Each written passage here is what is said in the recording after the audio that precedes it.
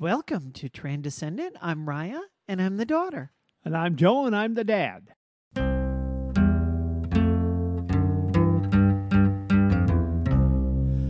We've got an interesting email this week, and I thought this would be a good topic for us, you and I, to talk about here. Let's just dive right in, and I'll read the email, and then we can get in a little bit. This was some feedback that we got. From one of our regular listeners, I guess. It says, Dear Raya and Joe, I've been enjoying your podcast and the discussions the two of you have been having about LGBT issues in families. I appreciate Raya's openness about the challenges she has faced in transitioning and Joe's unconditional acceptance as a father. I've learned a lot from listening to you, and I appreciate seeing you model a healthy family relationship. Now, that said, I also wanted to express concern about some of the topics that you've covered and the LGBT agenda. While I understand the desire to preserve relationships when somebody comes out, I believe there are certain lines that should not be crossed. For example, drag queen story hour is inappropriate for children. It's just pushing an agenda onto them at a young age. I also have concerns about things like allowing transgender women to compete in women's sports. And I believe in the sanctity of marriage as a fundamental aspect of our society. And I'm concerned that you are undermining these important values that I hold so closely. And I wonder if you would consider addressing these concerns on your podcast. Thank you for creating a space where these conversations can happen. And I look forward to continuing to listen to your podcast. Sincerely, John S. Okay, so now I do think that John S. is, because I don't know who it is, I do think is a regular listener because he started out in the beginning saying, I enjoy your podcasts, plural. So I think he is a regular listener, and thank you, John, for the feedback, because we want to encourage you all to give us feedback on anything we say or do or what we haven't addressed that you'd like us to. Thank you, John. Yes, I appreciate this email, and we appreciate all of the emails that we've gotten. If you'd like to email us, you can email transcendent@gmail.com. This was certainly a challenging email. Well, I tell you what's challenging for me. I don't have any idea what Drag Queen Story Hour is. I have not heard of this. Is this a TV show or what? So, and we talked a little bit about this before the podcast, and I said, let's save it for our discussion when we get into the podcast. I don't know this. So, and I have to confess, I'm not super up on this either, but there are places in the country where public libraries have gotten together and have said, we want to be more inclusive, and we want for kids to be able to see a different perspective on things. And so we're going to have drag queens get into their full outfit, and outfit is probably not, you can tell I am not well versed in drag culture at all. No. There's probably a name but anyway, get into full drag and then come in and read stories to the kids with the idea. My understanding has always been it is helping kids to understand that drag queens and everyone in the LGBTQ plus community, we're just normal people. How come I never heard about this until now? I never heard about it till today when you read that letter. I have no clue what this is. Now, I'm almost 80 years old. I've been around the world, literally. I've been to a lot of places. Never once have I even heard of such a thing as Drag Queen Story Hour. Well, they are things that are happening more and more frequently, and I think many people are concerned about it. That I think it started off first of all in larger cities, and then it's been going as more and more people have heard about it. But then there's also backlash about it, and it's frequently what I will see as it's kind of one of the hot button issues that gets talked about now. Of the way that oftentimes, and I'm glad that John didn't use this language, but oftentimes we'll see words like grooming, that they're trying to groom kids. Oh yeah, to become, and I don't even quite fully understand what the whole argument is, but I would say my first thought on this one is that's exactly what it is it's a non-issue. When we are talking about LGBTQ plus issues, we're talking about how can I, as a member of our family, live in society? And I am hardly concerned about all of these fringe things that may happen. Now, maybe there's parts of the country where this is not a fringe thing and it's happening frequently. But my biggest concern is I don't want, regardless of what you think about that, I don't want that to color your opinion of me or of a gay or lesbian couple or of anybody else in the LGBTQ plus community. Well, you said in just an earlier podcast, not long ago, you said you're at the point now where you are totally accepted.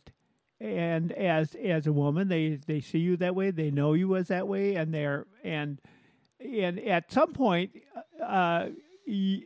it's a non-issue for anyone who hasn't known you before, and so I still don't get this. I don't get why. What's the motivation for them to do this? I can see why somebody might say it's to try to groom them, but what is the motivation? Why would you want to have a story? It's a story hour, I would guess, would be for young kids. So I just did a Google search to look at drag queen story hours, and I found some information. Drag queen performers read children's books to young audiences and their families. The books that are read are oftentimes featuring LGBTQ plus characters. It was originally developed by author and activist Michelle T. in 2015. T has said she came up with the concept as a child-friendly way to introduce her young son to LGBTQ plus culture. She said, children love larger-than-life magical characters, and drag queens have the biggest hearts and most creative minds. Now, it goes on to talk about some of the criticism. One wishes to preserve children's innocence, and they feel like this is just sexualizing children or exposing children to things that are unduly sexual in nature. So that's, in a nutshell, a very, very quick summary of the issue.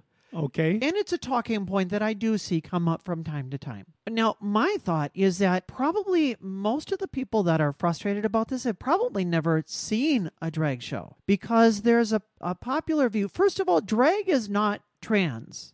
Those are separate things. I am certainly not drag at all. Drag is way over the top. Drag is mostly, it's a big part of gay culture. And typically it is gay men that are imitating icons and divas of the past like Diana Ross or Madonna or Beyonce, and oftentimes wearing big flowing gowns, and it's just very showy and theatrical and over the top. It is really not, I mean, it can be sexualized in some context, I suppose. If you're in a gay bar and they're doing it on a Saturday night, I'm sure there's some aspect of that. But in general, it seems much more like watching musical theater than it does to me. Like you're watching something that's sexualized. That doesn't even feel to me. Well, since I never heard of this before, I'm kind of with the writer here. I'm not all that excited about the whole idea of doing this, because I don't see where it's anything that's grooming. I can't see where that's the case. However, I also can't see that it's something that, first of all, I think in some cases, people who are looking for reasons to criticize this community, they're giving them the ammunition. What's the point? I can remember when I was a kid, I think Melanie had a book called something about two mothers, and I thought it was fine. And that's a lot different from what you're talking about. Well, and I'm certainly not going to defend. I don't like drag personally. Anytime that I've been at a drag show, I've thought, I'm not. This is not anything that I care much about. But I think that it is very, very much a part of traditional gay culture. And what I hear when somebody says that they have concerns about this is that my culture as a straight person is fine to have kids immersed in, but as soon as you bring your culture and you want to have kids on a voluntary basis be immersed in your culture as a part of the LGBTQ community, I'm not so into that. And that's where I start to think, well, that makes me a little bit nervous, because then what about all of the gay men that are parents? Do they not get to have their children know that side of their lives? I don't know. But my point would be, regardless of whether or not we can agree to disagree on that, but the point is, it shouldn't matter in the wider context of human rights and of family members. To me, when I think of LGBTQ kids getting thrown out of their parents' homes and becoming homeless, and I hear somebody say, well, what about Drag Queen Story Hour? That to me seems like we're talking about the wrong issues here. Right, exactly. That's why I would kind of object to it, because it's creating an issue where there isn't an issue. So let's talk about the next one that John brings up is, what about transgender athletes? This is another one you hear a lot of people talking about. Yeah, it's becoming more of an issue lately. And so what do we have to say about that? Let's start with you on this. What are your thoughts about transgender athletes? Well, in most cases, it really doesn't have a major effect on things like, say, high school athletics or something like that. But on a professional level, where if you've had someone who is competing for the gold medal at that level, does it make a difference? I don't know, and I'm really not versed enough to be able to know whether or not that would make a difference in who's going to win. I don't know enough about that, and I'm not sure society does. I don't feel like I know enough about it, and I've heard people talk about it, and everybody that I've heard talk about it, I think, I don't feel like you've given me enough information for me to fully understand it. But here's my concern, is everybody that I hear talking about this issue has never cared once about a high school track competition in Maine. Ever. I've never heard them talk about track competitions or girls' competition or anything. But one time, a transgender girl wins some race or wins a swimming race or something happens, and all of a sudden, of all of the different issues that we can talk about transgender things, that's the one that you want to talk about? To me, my concern is, regardless of where we come down on the issue itself, why is that the one that's getting the spotlight? When, to me, you see the statistics, and there's a much higher rate of attempted suicide among transgender people. And you want to talk about a transgender girl winning a sport somewhere in the country? You see transgender people being fired from their jobs with no repercussions in parts of the country because there's no legal protection. And you want to talk about some high school kid that won a thing. That's where I get frustrated, because it's not, regardless of what the issue is, regardless of where we come down on that, it just feels like a real failure to understand where the emphasis needs to be when we're talking about transgender things. If you hear about transgender issues and your most important concern is, well, what about sports? I just have to wonder, how much do you really care about transgender people? Yeah, you're making a good point. I understand it. And I can see why people don't understand it. Mostly, I think it is lack of knowledge all the way around, including me, including you. We really don't know whether or not that is something that absolutely is going to make a difference in a person? You know, one of the things that I appreciated the most when I transitioned is nobody was expecting me to know anything about sports any longer.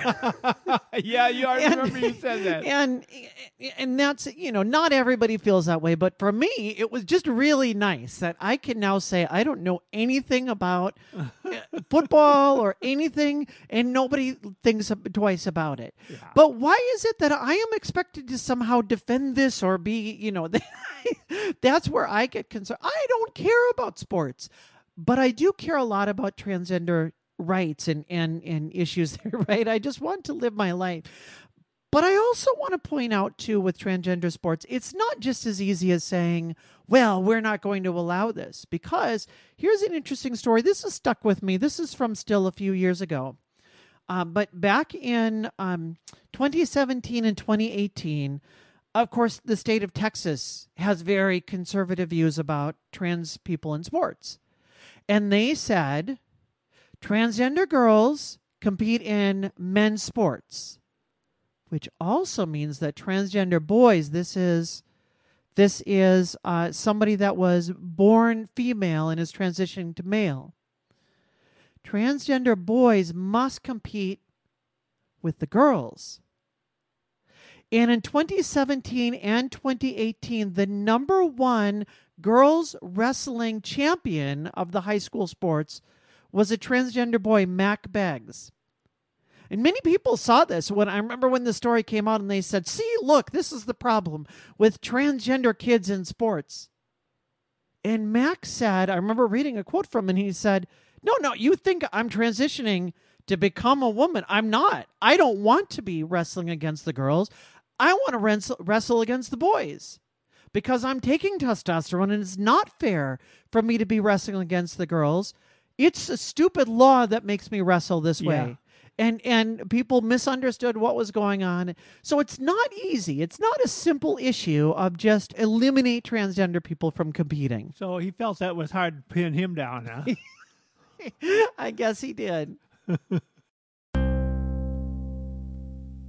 Third thing that John talked about here is the sanctity of marriage and the concern that, well, what happens if we allow... Now, this one I assume is kind of talking about in 2015, the Congress said that gay and lesbian couples can get married and some of those kinds of issues. I assume that that's kind of where John is talking about it. I've heard people say this, that gay relationships are tearing at the fabric of society. And what I would say is, when have you ever seen any gay person wreck any kind of fabric? Yeah, right. I do understand the concerns there, but I don't fully understand because we live in a society where we're free. Well, we also live in a society where today, this wasn't the case when I was young, but today, a man and woman can live together for their entire life, sometimes 10 years, sometimes 20 years or 30 years before they get married, or sometimes they don't get married at all. Where's the sanctity of marriage? It's less and less than it used to be. It's not a real major issue anymore as far as, in fact, I think it's around only 50% of the people who are families are actually married. I may be wrong about that statistic, but I know it's close. Back when I was young, it was back in the 50s.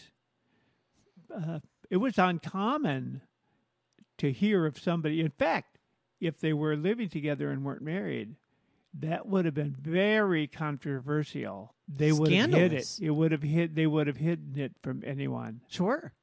Very different times. Uh-huh. Very different times. And obviously, our whole culture has changed with this.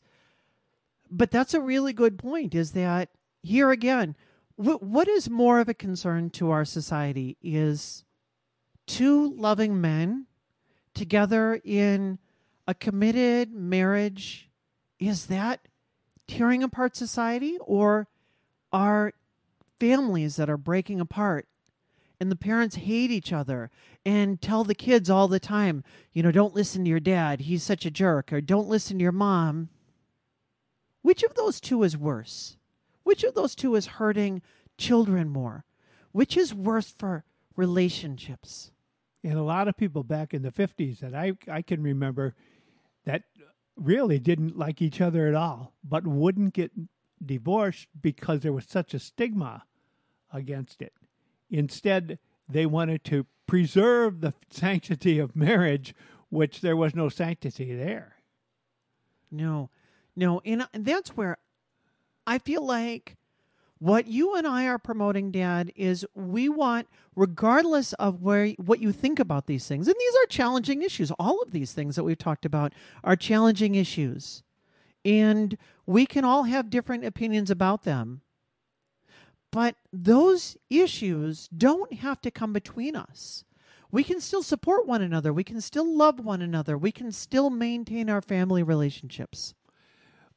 Well, that's exactly what I'm thinking, and I'm thinking that not only supporting relationships, but that's our podcast is about preserving the relationship, keeping the relationship in families together, and that's what it's about. And nobody talks about the sanctity of families. They can mention the sanctity of marriage, but the sanctity of families is what we're really pushing here. And, I don't think I know anyone, and I happen to know quite a few people, and I don't think I know anyone where I have no disagreements. But the reason I have a large circle of friends is I get along with them all. And that's what we need to do here. We want to get along with it. We don't have to always agree.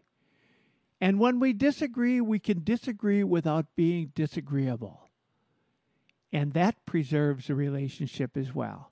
So I hope you're preserving your relationships with your family right now, whether you are a father or a son or a mother or a daughter, and you have disagreements about things. Start first with what do you agree with?